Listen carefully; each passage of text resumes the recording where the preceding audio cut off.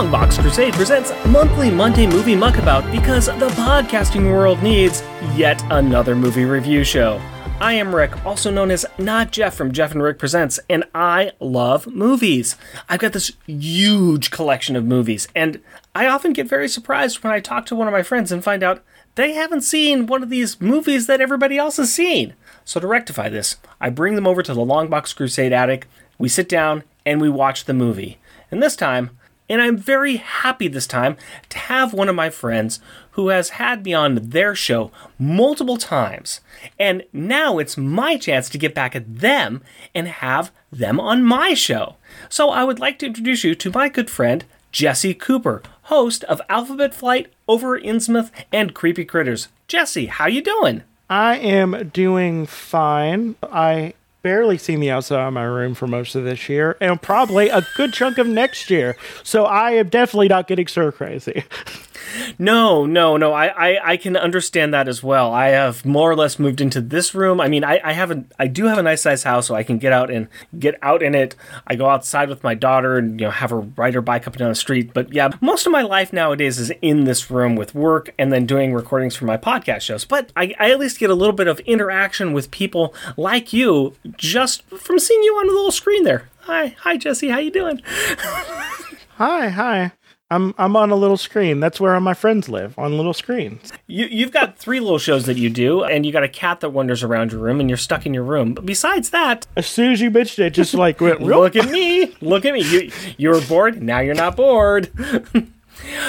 Well, yep. I would like to give you something else to distract you from your normal life. I would like to give you a movie to watch. Are you interested to see what movie I'm going to give you? Yes, I am. All right. Well, I would like you to watch from 1981, Sam Raimi's The Evil Dead. Ooh. And if this doesn't look like any cover you've seen before, it's because it's not.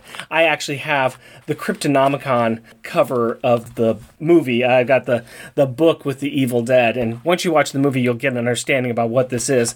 But I had to get this, this fake book cover thing. Yeah, so, The Evil Dead is one of those series where I've watched every single thing except for the first movie. Oh, okay, so this is going to be interesting. It's not going to be really a question of what do you know about the movie, because you kind of know the movie, but why have you skipped the first one and gone straight to the second? I have a thing where I tend to either pick up on the worst version or the worst time to pick up on something.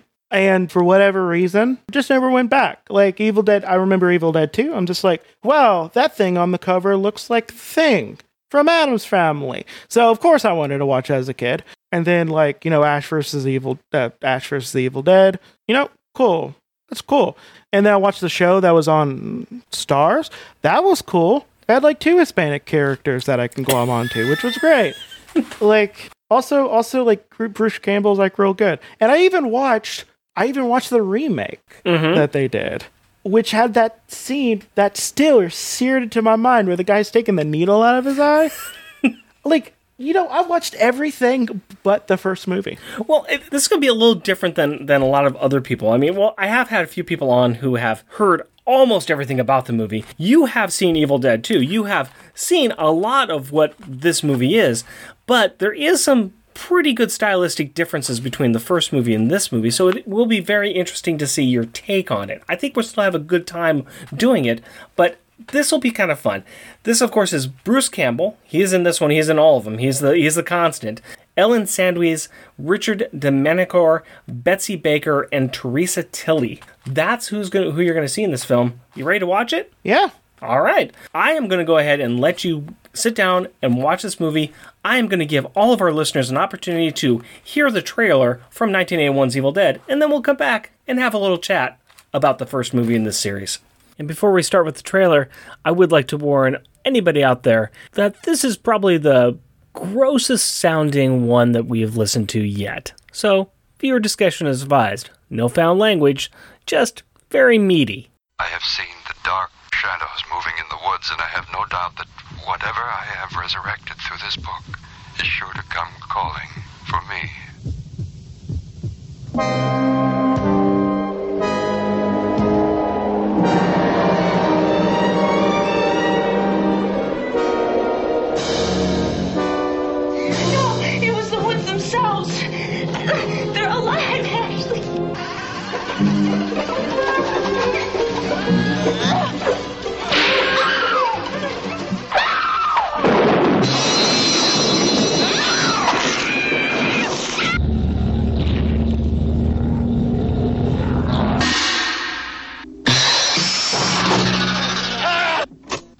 fear that the only way to stop those possessed by the spirits of the book is through the act of bodily dismemberment.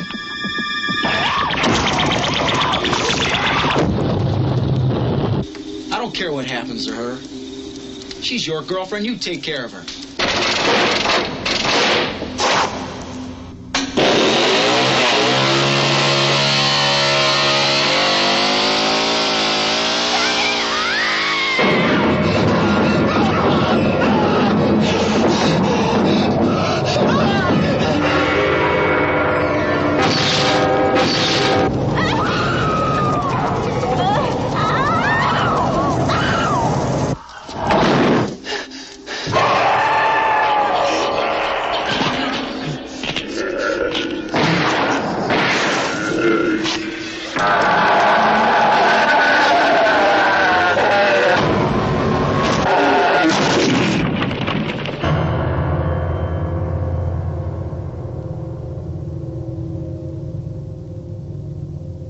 And we are back. I hope all of you that really wanted to sit down and watch this movie sat down and watched it, because we're going to spoil it for you. But before we do that, I'm going to spoil it for you by reading a short synopsis of the film. 5 friends are headed up to a cabin for a vacation, but they have taken the cheap route, and you get what you pay for. The creepy cabin is located deep in the woods, over a creaky and unreliable bridge, and past some very creepy people. As the friends start to settle in, they stumble upon the prior owner's belongings, including a reel-to-reel tape machine and a book of pure evil that is made from human flesh and written with human blood. Playing the tape awakens the evil spirits and demons of the woods, and the friends quickly start to be possessed. Finally, it is Ash versus his evil friends as they turn on him. So Jesse, what do you think about the first Evil Dead movie? So, I liked it. It was, so me as a person, Yeah. I like spooky things. Mm-hmm. I like reading spooky things. I like listening to spooky things. I always forget that watching horror movies messes me up real hard. I forget it every single time. And let me tell you, this was real spooky. Like, Yes. they did, because I'm mostly familiar with the later stuff, where they take a more comedic turn to it, where they do more of a horror comedy thing. This one was just straight horror, and it was like chef kiss, like scary, like real scary. And I'm a big fan. Good. So, like you said, you've seen the later ones. You kind of have, I mean, the difference between the first movie and the second movie is academic. I mean, there's definitely differences, but it's the same plot. Yeah. So you kind of know what you're getting. Did it meet your expectations, though? See, I was thinking it was going to be a little bit more on the comedy side, because I'm familiar with the Evil Dead 2, Ash vs. the Evil Dead, but that show, and it's all like very funny, and like, I mean, they do good horror and stuff in it, but this one is just like pure, like masterful, like 70s. Am I getting the wrong decade? Yeah. It's late 70s, early 80s types. Yeah. Well, I'm going to say 70s style horror. Like, you could tell that it was shot on a pretty low budget, but the effects of it and the atmosphere is just so good. Like, it just sucked me in. Mm-hmm. Like, it was hard to look away, even when I was watching someone being stabbed or violated, and I'm just like, oh my god, I can't. Like, it filled me with a lot of dread, which I think is I prefer when horror fills me with dread, like a building dread, than just scares me. Yeah. And this does a really good job at just building dread up. It's stuck. That's a little bit of the difference between the types of horror. You have the psychological, you've got the slasher, you've got the jump scares. I mean, there's different types of horror movies that you've got. You've also got the thrillers, which build up the thrill, but don't get you to that I'm really scared at night kind of a thing. This is a little bit of the psychological, a little bit of the slasher. It toes the line between those two, I think. Yeah, and it makes a lot of sense why Sam Raimi became a big deal. Mm-hmm. Because yeah, like off of this movie alone, like I can see some just masterful just shooting and building. Like, I mean, you also have to credit, like, the DP and all that stuff. But that was pretty much him and everybody who was like, I mean, there was not that much difference between the cast and the crew in this film. That was pretty much all that he had to work with. Yeah, but it's just done really well, and sometimes low budget horror feels a little bit more scary because you could feel like it's unpolished a little bit, but the unpolished makes it feel like, is this supposed to be there? Is this, like, it makes it off kilter a little bit? That's really what we're talking about, though, because we've got a film that was made in 1981, around that time. That's when it was released. And it had a budget at that time of $350,000 to $400,000. That is it. I mean, they lucked out on the location. They lived there while they were shooting, and apparently the conditions were horrible. They drove up in the car that you see in the beginning of the film. That's how they got up there. That was one of the 2 or 3 vehicles they drove up there. I mean, they made this on a shoestring budget. And so you start watching this film, and taking aside the horror aspect completely, and kind of the plot of the movie, if you look just at the cinematography alone, and kind of the direction he's doing with the cinematography, you have to sit there and continue to applaud it. I mean, what did you think about it? The cinematography was really well done. The thing that I like about it is, so it doesn't necessarily hold your hand. It feels, I don't know if trust is the right word, but it allows you to assume things. Like, it doesn't really, it's hard for me to say exactly. Like, it doesn't exactly hold your hand. It doesn't have like these like really weird, like, you know, like 1 minute scenes where someone is explaining everything that's happening at the time. No. Which sometimes you need that for certain movies. Like, I'm not going to lie. Like, sometimes the plot is just dense and you need someone to say, hey, here's what's happening.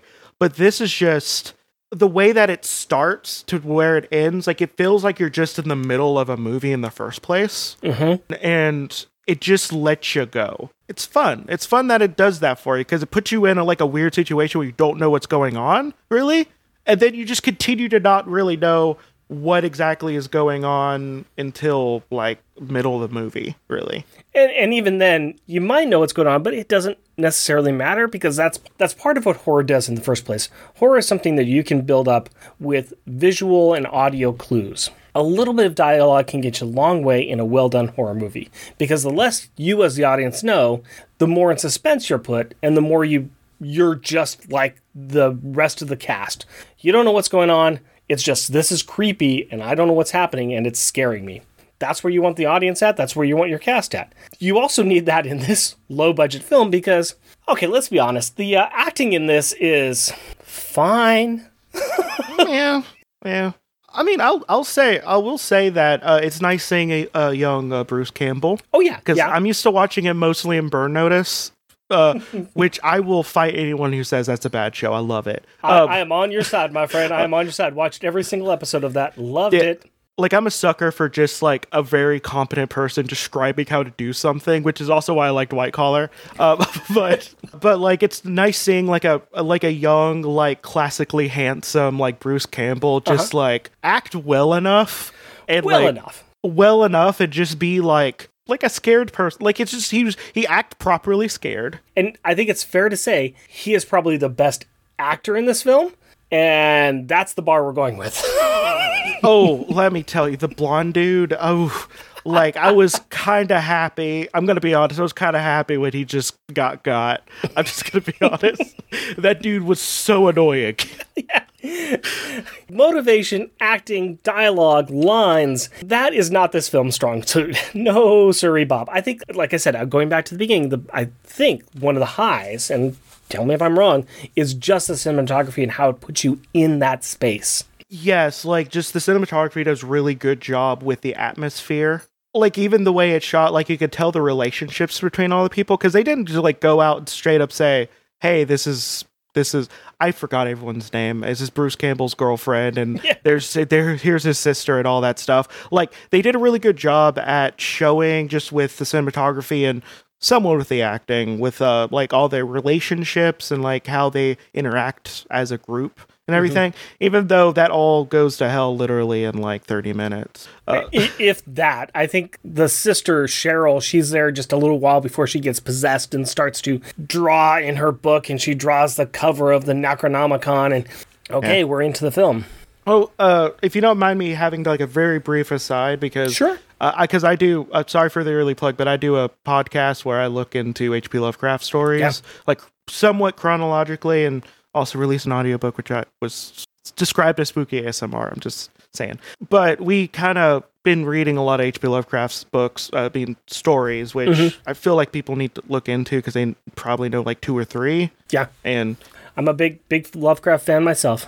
Yeah, I mean, I'm not going to deny some of his stuff was like horribly xenophobic, but I've read over 40 stories so far, and only like 5 of them even like approach anything about race. So, But that being said, I'm not going to apologize for anything. But that being said, this movie does the equivalent of like a middling like Lovecraft story. Yeah, where it does a really good job at describing the atmosphere and just kind of building things, and then all of a sudden that burst of like horror all of a sudden where like it's a good like tensioning up and then release. It helps that they don't do any exposition for that, because I'm just like, okay, so I know what to expect now. No, it's just you're just randomly gonna get this demon woman. Well, I think one of my favorite things about Lovecraftian, I think that Lovecraft does it well, and this film almost does it well enough, is the horror it's indescribable. It's so terrifying that you can't describe it. It's in your mind, and it's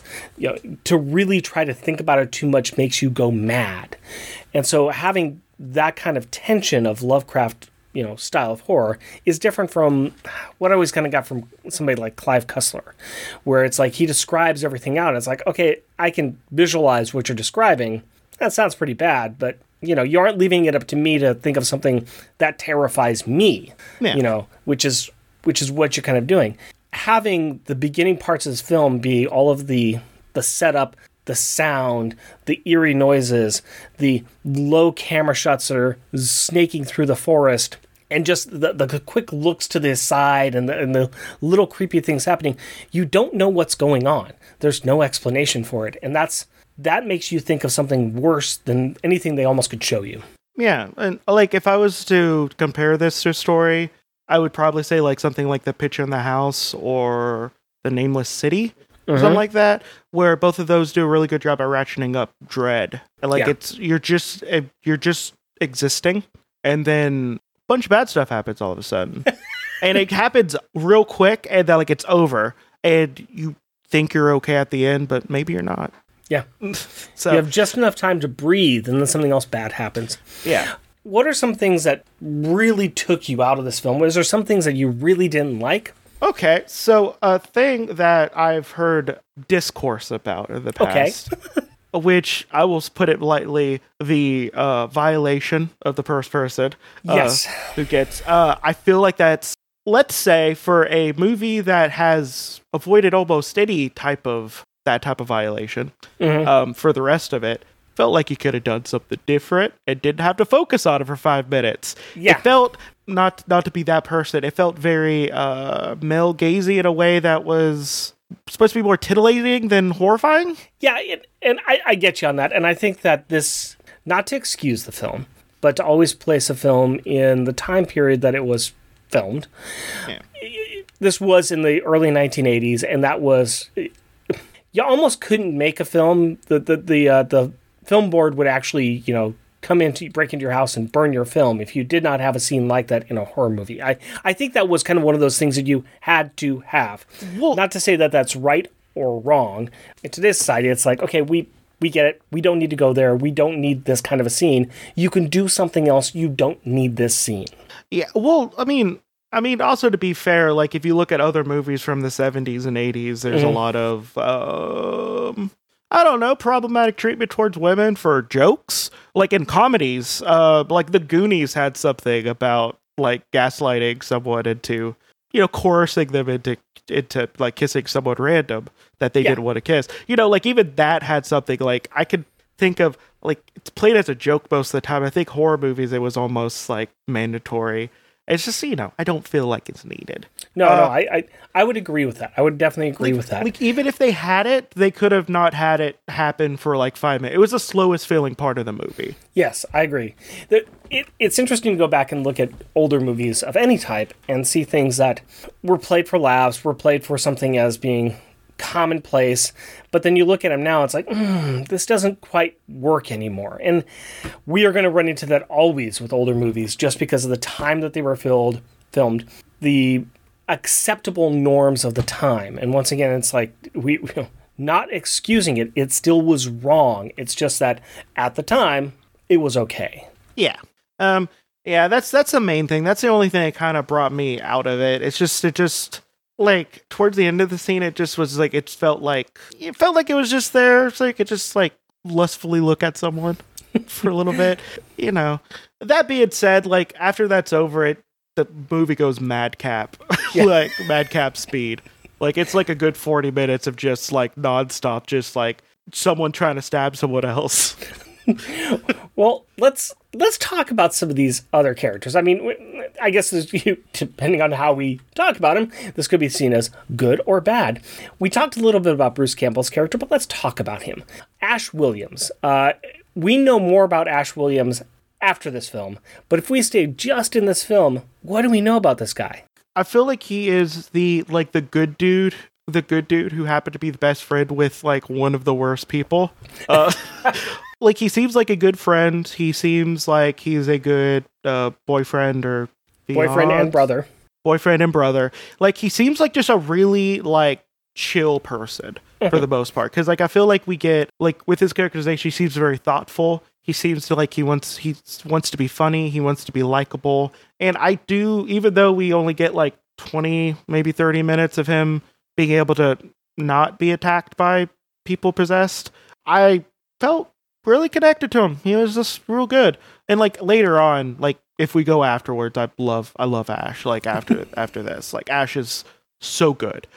But like in this movie, it's just he's a pretty good dude. I am not sure exactly how much connective tissue there is with the later incarnations of Ash and this Ash. I think this might be a relative, not the direct person. Maybe. Just as a person who has watched everything else pretty much. Maybe this experience just broke him. You know, I feel like you know, sometimes people have a little bit of break, the brain chemistry literally changes and they become a slightly different person. I can see that. We get a little bit of, he's the intelligent one of the group. He's the one who wants to try to decipher this mystery. He also is the one that starts to make good choices and then questions his good choices and does the opposite. But you know, he's got a lot of chances where he starts to go down the right path, and then he gets persuaded to not do the thing, and it just gets worse for him. But he's probably the more intelligent one of the group.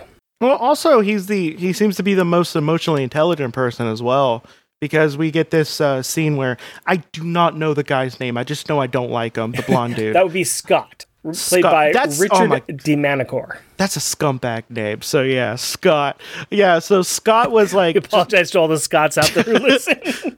Well, as a person who doesn't like Scott Summers, currently... Hey now. Don't talk about my boy Slim. Okay, no, I like him now, but that's just because he's a dad. But whatever. I'm not going to get into that whole thing. I have a whole rant about Cyclops. But he basically just kind of he's not good. He's not a good person. Kind of a D-bag the entire time. He's like a JV jock. I mean, he thinks he's all that, but he's not really all that. And it kind of starts right away when they're driving in the car, too. Because we have that, I think within the first 5 minutes where they have the bridge. It's just like, hey, yeah, we can get over this bridge just fine. And the bridge, obviously, you cannot get over it in the car. They get over it, but it falls apart under their tires. You know, if they were off like a little bit, they would have went into the river, basically. And like, you know, he's just playing it off. And then another time, like when they're playing the real thing, like I forget if it's Ash's sister or not. Is it Ash's sister? Cheryl, yes. Cheryl, yeah, Cheryl. She asks like, hey, can you stop playing this? This is kind of real spooky. Mm-hmm. And he keeps on playing it. Right. And if it turns out if he didn't, they would be fine. Which but like, you know, like Scott is just not a good person, but Ash seems to be the person who always goes behind and be like, I'm sorry. He's like that. Like you have to know him.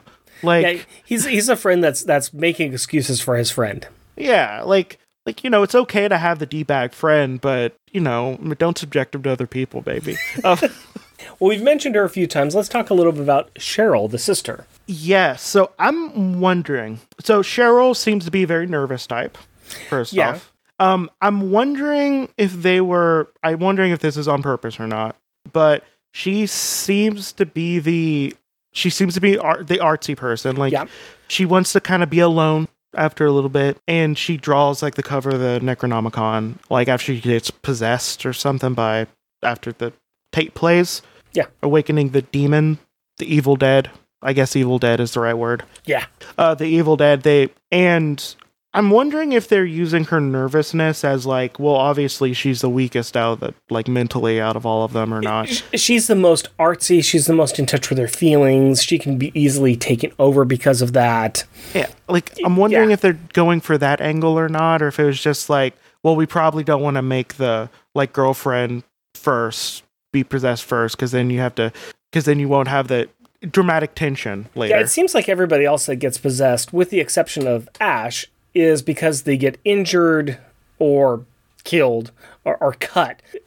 They get some kind of injury and they get infected, whereas she just gets it's like it gets into her mind easier because she is more artsy. Yeah. Like, yeah. I don't know if they're trying to make commentary, if I'm like my former almost film student is coming out on something like that, but I feel like also she's also the first one to run out and get all that stuff. Well, once again, like any good horror movie, there are people that make bad choices. And that's what you want to do. Is you want to make sure that if you hear a creepy noise, you don't go get your friends and say, hey, guys, I heard a creepy noise. I'd like you to go out with me because this is terrifying. No. In a good horror movie, you say, that sounds like a creepy noise. I'm going to go investigate by myself in the dark because I make good choices. Yeah. Which leads to the scene that was my low. Yeah, but I don't know if they're trying to make any commentary on that or if they just wanted the dramatic tension of Ash's girlfriend, who I forgot the name of as well. His girlfriend was Linda. Played by Betsy Baker. Because she was the second to last to be... Yeah, it kind of ended up with Ash, Linda, and Scott. Oh, no, you didn't. You had Cheryl that was underneath the floorboards too, but yeah. Yeah, so because like that part I think was like riveting, honestly. Like his like, I know what's going on here, but my emotions are... Also, he was going to propose to her.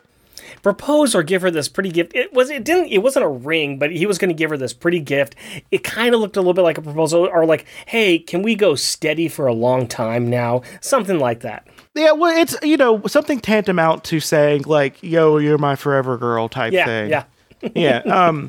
So I feel, but I've like that part was like riveting. Like, I think the woman who played Linda did so good. Yeah, she did good. That leaves us just with Shelley, played by Teresa Tilly, and she was the girlfriend for Scott, and she wasn't there. Well, she got out of there pretty quick. She was shown the error of her ways by being infected and then being let's see her. They tried to bury her. And then they decapitated her, and then successfully buried her. So she had some moments. I mean, she did get some good swipes in on Scott, which she obviously deserved. Once again, it's a very interesting cast. We have these 5 people. We have the disembodied voice of the professor, who's telling us what's going on when they're playing the tape, and then we have 2 people at the beginning, which is, I think, Sam Raimi. They're the fishermen that they kind of wave to. One of them is Sam Raimi, the director, and I think the other one is his brother, who's one of the shemps on this film. Oh, no, I'm sorry, it's not. It's Robert Tabert. He was the other local fisherman. But yeah, Sam Raimi was right here in front of me. But Sam Raimi was one of the fishermen that waved at them. There is one other cast member that we should mention in this, and it's not really a person, but it's the car. Did you notice the car?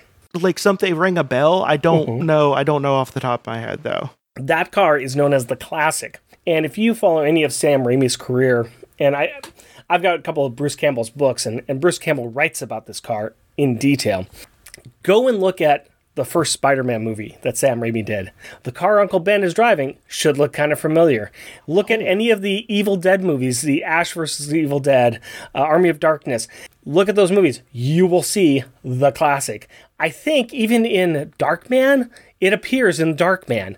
No. Oh no, it's used in it's used almost in every episode of the series as well. Yeah, and they also get the shotgun. They also get the shotgun as well, the single shot shotgun, which is surprisingly clutch. It's literally Chekhov's gun that I forgot about. Yeah, like. No, that car, there's interesting stories that have been written about that car. I can't remember the entire details, but there was one movie that they were on, and of course, Bruce Campbell was there as an extra, and they had to do a shot with this car, and they're going, oh, we need to do a shot from the inside. We need to cut into this car. Is that going to be okay? And Bruce Campbell's like, yeah, it's fine. And when Sam Raimi came up and said and saw his beloved car cut in half, he almost killed Bruce Campbell. It's like, you are going to pay to get that repaired. Man. This film is also interesting, too, because apparently during the editing process, Sam Raimi ran into or was using an editing studio where one of the Coen brothers was working. And this is how the relationship between the Coen brothers and Sam Raimi started as well. So there's a lot of things that came out of this film. I think one of the greatest things about this, or the greatest story you can say about this, is if you've got an idea, if you've got a passion, do it. Work yourself into the bone to get it done. You see it with this movie. You see it with something like Clerks that Kevin Smith did. Do what you want to do. Do it as well as you can. Go and sell it. And all of a sudden you've got the keys to the kingdom. Oh, it's even easier now because if you can convince a streaming platform like Amazon who will accept anything, you can get yourself as stuff in front of people. So yeah, but this movie is real good, and I'm glad I actually watched it. It's weird that I watched everything else involved with it. I had a good idea, I even watched the remake that they did. That scene, the scene where they had to pull the needle out of the eye thing. Oh my God. It haunts me to this day. Well, I think that's a good segue into how do you want to rate this film? Remember, on our show, we rate it full bags of popcorn, no halvesies, 1 through 5, 1 being the worst, 5 being the best. How many full bags of popcorn would you give this film, Jesse? I think I would give it 4. Okay. The only reason why is, as much as I liked a lot of the practical effects, some of them got a little distracting. Yeah. I will admit that anytime they did a close, I'm just like, ooh, that looks way better when you're doing a wide shot. 4K does not look good. No. This is one of those movies you have to watch in standard def. Yeah. But 4, because there's that one scene that was lingered a little bit too hard on. The practical effects got a little distracting. When they didn't work well, it was distracting. I think I ended up on a 3 on this one myself. I love this film. I think this film is phenomenal for what it does. I think that it does suffer a little bit from not having the best cast in the world. I mean, you can really feel it. There's a fine line between bad acting and being natural, and this is bad acting. And I think it's just got some rough edges that you see Sam Raimi as a director and as a writer really start to shave off as he becomes more polished himself. And I think that it does show in this early film. But man, the cinematography and the simplicity of the storyline, it's all good. And so it really makes up those deficits. And that's why I'm a solid 3 on this one. I think this is really good film. I think it's something that people should see. This is a fun film. I found myself enjoying it more than I remembered I would. As we leave, I would like to give you an opportunity to tell the fine folks in the podcasting sphere where they can find your wonderful work. Okay, so as a person who uses podcasts to cope with the world around them, I have 3. So first one, I almost got into a style of rant that I would get on that podcast with, is Alphabet Flight, where I and a guest talk about Marvel characters thrice weekly. Yeah, we kind of go through the official handbook of Marvel Universe. We talk about them alphabetically. Also, I named it after Alpha Flight, and every time I talk about Alpha Flight, I think I like them less, so I've been regretting that.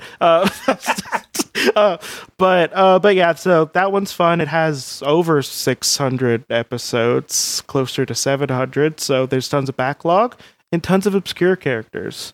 Some of them were popping up, and even last month. You'll get the whole backstory. I also have Over in Smith, which I talked about earlier, where me and my friend Faith, we read and talk somewhat bodily about H.P. Lovecraft story in somewhat chronological order. We also release a audiobook of all the ones that don't suck or aren't racist. So far, I've only had to not do 3 out of 40. And then I have Into Riverdale, which it was rebranded recently, and I'm sorry, Daniel, I don't remember what you rebranded it to. But it's me and my friend Daniel. We talk about Riverdale episode by episode. The first season of it was Into the Badlands, which is why it's called Into Riverdale. And if you want to somehow be as confused as we are when we're watching the show and are recapping it, you can listen to that. It's pretty fun. I have been a guest on their show, Alphabet Flight, multiple times, and I cannot say enough good things about it. And Jesse is a very, very fine person as well. As for myself, you can find me on Twitter at mmuckabout or on my other podcast, Unpacking the Power of Power Pack, which I host with Jeff, my co-host, who, contrary to popular belief, is not a disembodied voice on a reel-to-reel player. If you would like to be on this show, please feel free to contact me. You can reach me at jeffandrickpresent, all one word, at gmail.com. Big thank you to the Longbox Crusade Network for letting me use this beautiful attic of their headquarters to broadcast their show. I promise I am not hiding any more books bound in human flesh to your knowledge. I would also like to thank their sponsor, Omaha Bound, who is currently still on their 1-year hiatus from binding, but if you have any wonderful texts that you would like to bind in materials that are not human flesh, please contact them. They do a fantastic job, and I highly, highly support their work. Also, I would like to thank the Longbox Crusade members who help support this network. If you would like to support this network, please head on over to Patreon and search for Longbox Crusade. That's all the time we have for you today, but please come back next week, grab the popcorn, and pull up a seat for our next episode.